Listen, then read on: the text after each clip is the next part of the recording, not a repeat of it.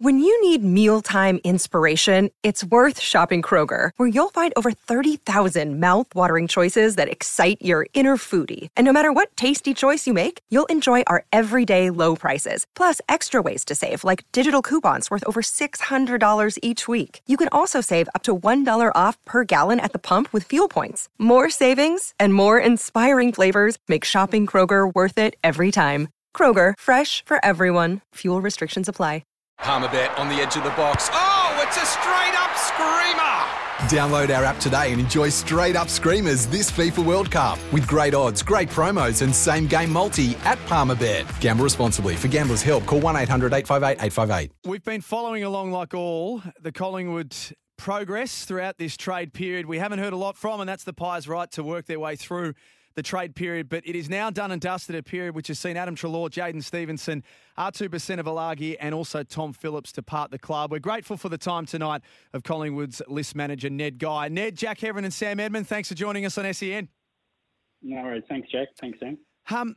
How's the period been? You've chosen to do this in private, which, as I say, is your right.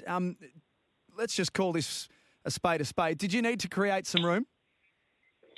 No, well, the first point you touch on around the private or probably not too much media is a little bit of the way we operate, but also it was tied into just an agreement with Adam and his manager, Tim Hazel, that we wouldn't play it out through the media and we would see where we ended up, and at the right time we'd have a chat about it. Ned, Sam Edmund here. Thanks a lot for making yourself available tonight. Just on the text here, for what it's worth, over the last couple of hours, a lot of calls and a lot of angry Collingwood supporters on here tonight over how they think things have been handled. What do you say to people, and we've had a lot of them tonight, who say the club's guilty of list mismanagement? Look, I know everyone's entitled to their opinion. We look at it from a sense that probably twofold, that we're looking to bring some talent in, and we think the best way to bring in talent is through the draft. We're back into the first round with an extra pick. We have a bit of collateral to be able to get back into any players we rate in the lead up to the draft and on the draft, and if not, we can carry it into next year with an extra future second, and still got our future first that we can play with. And the second part is, we think it's the opportunity is now for some of the younger guys who we rate really highly on our list. We've sort of Quainer step up this year. Kelly, unfortunately, only got to play the one game. But, Dacos stepped up. Braden Sire, his opportunity now in the midfield's right there for him. So we're actually really excited that it's time for the young guys to get their opportunity. So Adam Treloar's 27. What's the motivation for putting him up for trade when he was extended through until 2025 only last year? Oh, it probably evolved, I think initially around, some family circumstance and whether or not he wanted to be with them in Queensland, and it probably just evolved from there, and he's ended up at the Dogs, and we wish him all the best. But you discussed trading him last year, though, before Kim made an announcement that she was going to come back and play netball. Is that correct? No, there was a few different scenarios with, every player you sort of look at, we're always trying to get better, but there was no real meat on the bones till last year. So the motivation for trading Adam Treloar is not monetary based? No, well, at the end of the day, you've got to give up something to get something, and we want to get into the draft. So, we've done that and we'll continue to do so.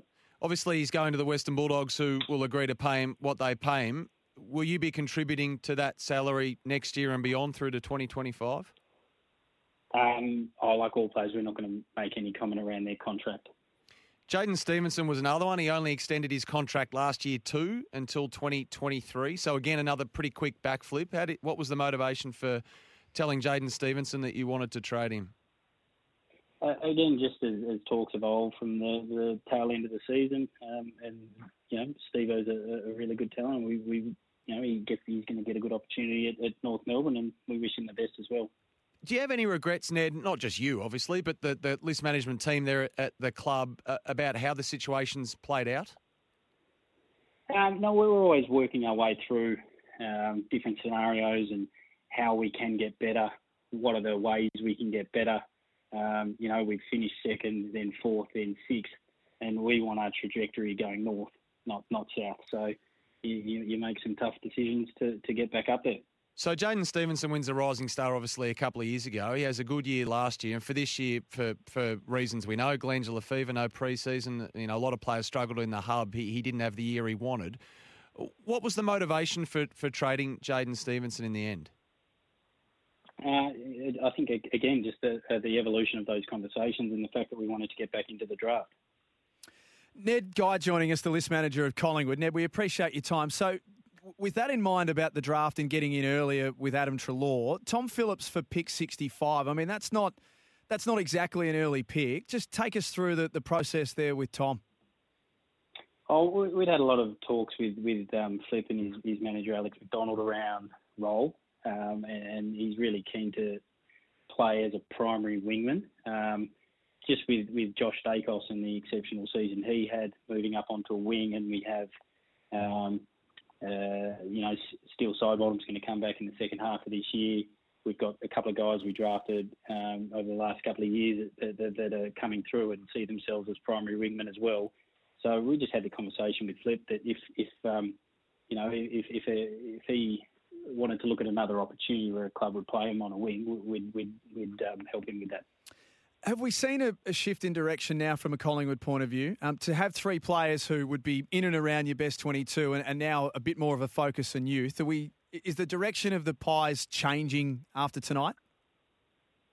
No, I don't think so. I think we can go to the draft and bring in that elite talent, we think, but we've also got those younger guys sort of touched on earlier that are starting to come through, and their time is now. So it's allowing those guys to step up and play.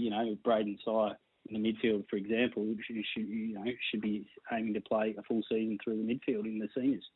Given what has happened with these players, Ned, particularly Adam Treloar, do you think there'll be a reluctance now for players to agree to back-ended contracts or to push money back? I'm not sure. I guess each player and their manager will look at that on each case on its merits, but hard for me to answer that. Did Adam Treloar not put his contract back multiple times at the behest of the club for the greater good? Again, I understand the interest in that, but we're not going to talk about the structure of players' contracts. Ned, long-term deals. Obviously, Brodie Grundy's a big commitment.